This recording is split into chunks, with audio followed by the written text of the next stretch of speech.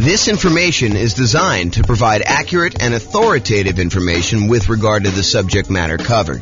It is offered with the understanding that the presenters are not engaged in rendering legal, accounting, or other professional services. If legal advice or other expert advice is required, the services of a competent professional should be sought.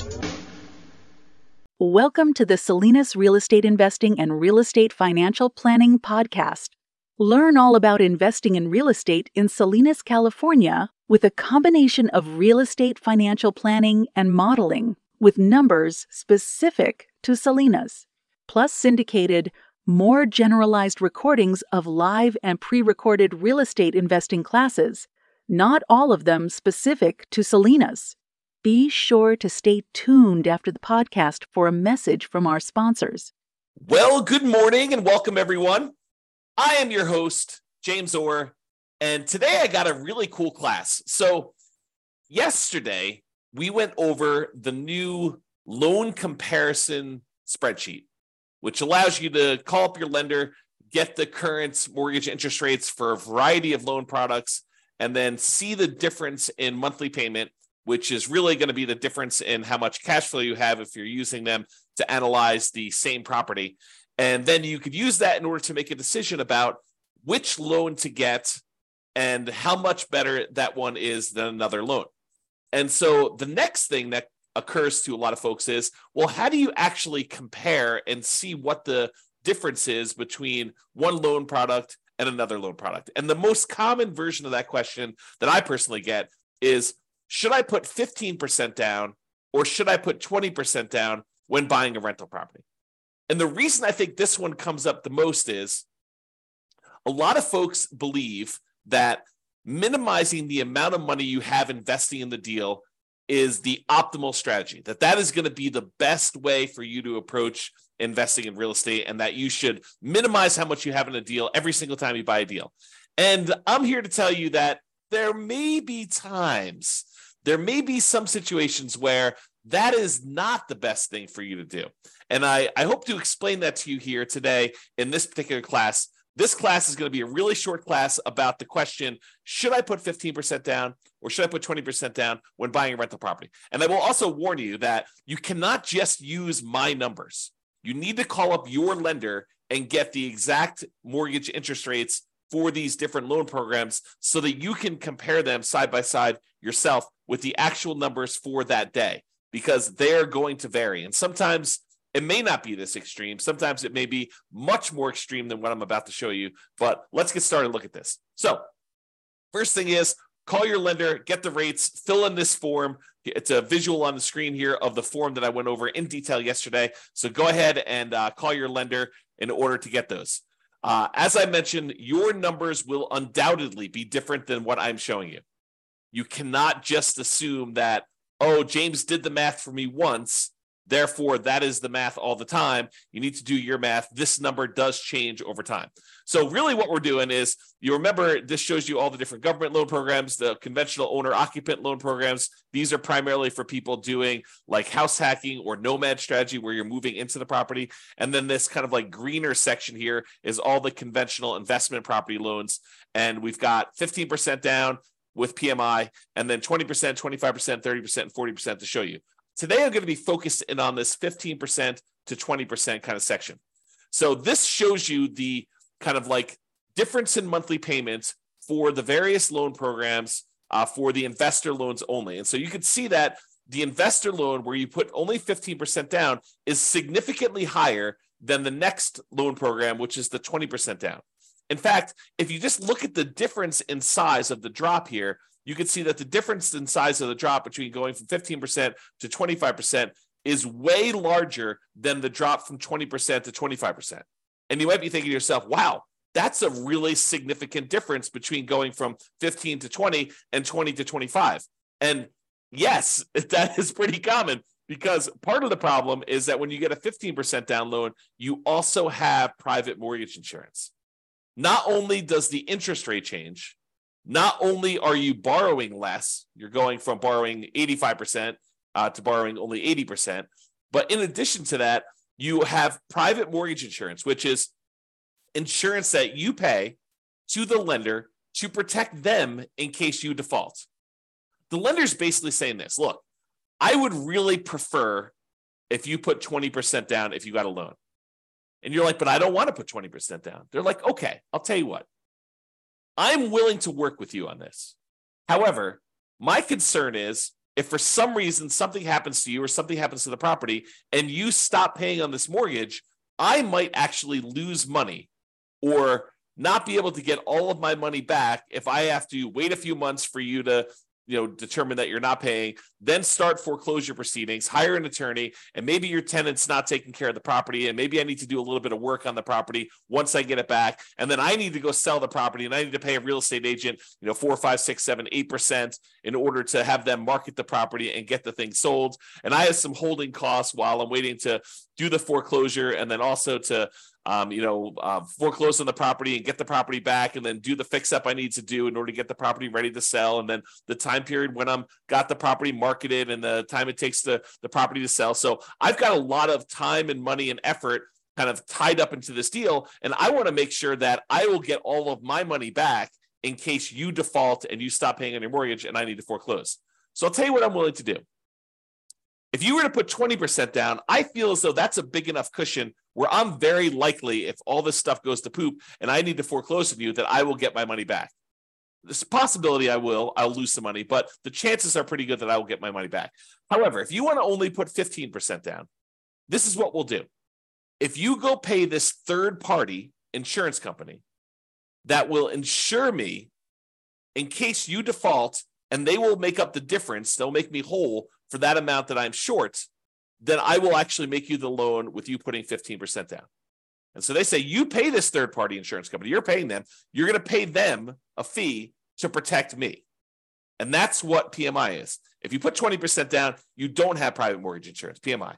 If you put less than 20% down, the lender's like, hey, look, I'm willing to make you this higher risk loan, but I want you to protect me in the process, okay? And so that's one of the things that's going on here.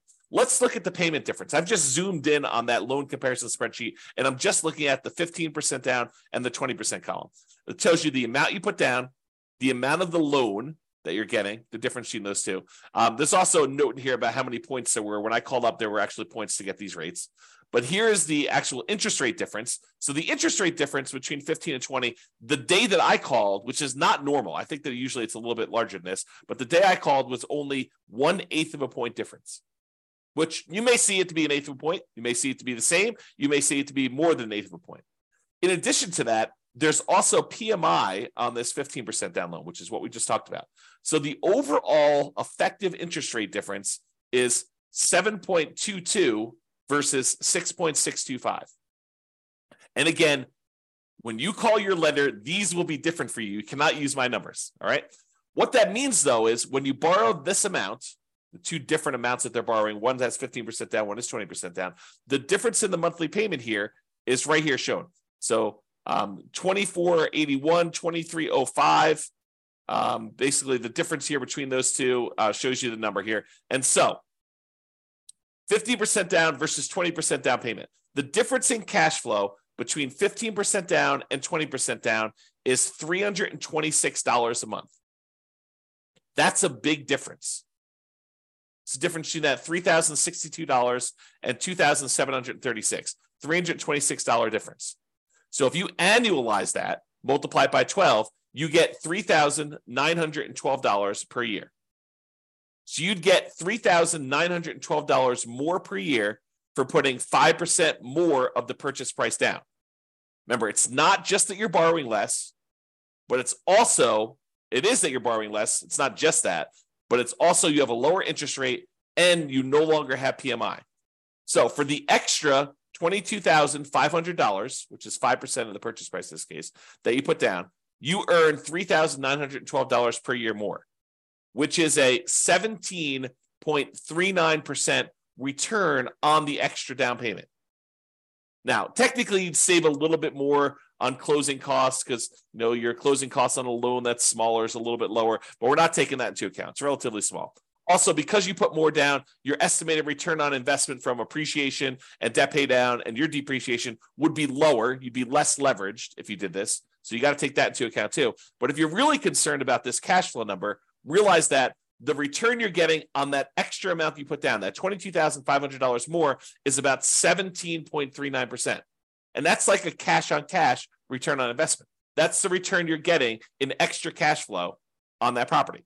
So are there a lot of other places where you could go where you could get an extra 17.39% cash flow return on your money?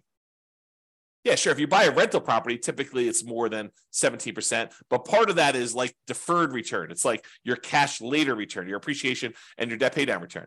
This is really all about cash now. It's money in your hand from cash flow. So 17.39%. Not a lot of places that I know of where you can get that, especially on a lump sum of money of this size.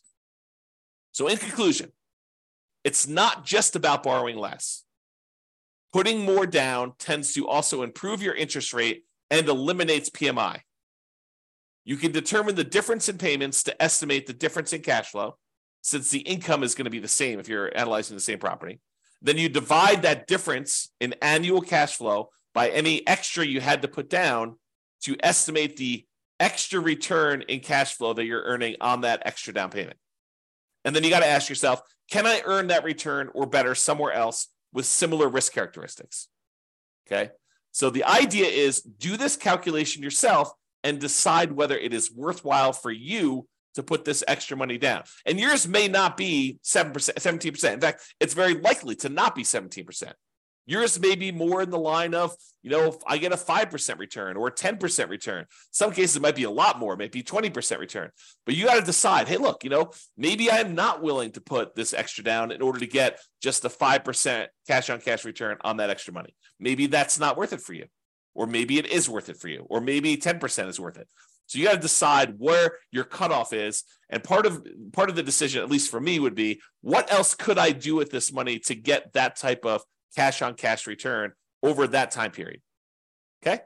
That's all I got for you. Hope you enjoyed this very short mini class on whether you should put 25% or 15% or 20% down. I will also tell you that this is a common question. The next most common question is 20 to 25. And I think most people don't even ask me about that one. I have to show them why it's advantageous for them to sometimes go from 20 to 25 because the interest rate bump between those two is usually pretty significant. So same thing applies, though, if you're thinking about 20 or 25%, is you run the math and say, this is what my payment is at 20, this is what it is at 25%, this is how much extra I had to put down, and figure out what the difference is, figure out what the return is on that extra 5% down to see if it's worthwhile for you. That's all I got for you. This has been James Orr. Have a great day. Bye-bye, everybody. With home prices up, mortgage interest rates up, and rents up, but not quite enough to counteract the higher prices and interest rates, cash flow on rental properties in Salinas is harder than ever. Book a call with the Real Estate Financial Planner to apply our proprietary 88 strategies to improve cash flow on your rentals. See the show notes for a link to schedule your call and improve your cash flow today. If you're a real estate agent, lender, or professional in Salinas that wants to help our real estate investor listeners, consider reaching out to learn about collaboration opportunities with this podcast. We'd love to add more value to our listeners by having you assist our investors buy, sell, and finance their real estate investments. See the show notes to schedule a call to discuss collaboration opportunities.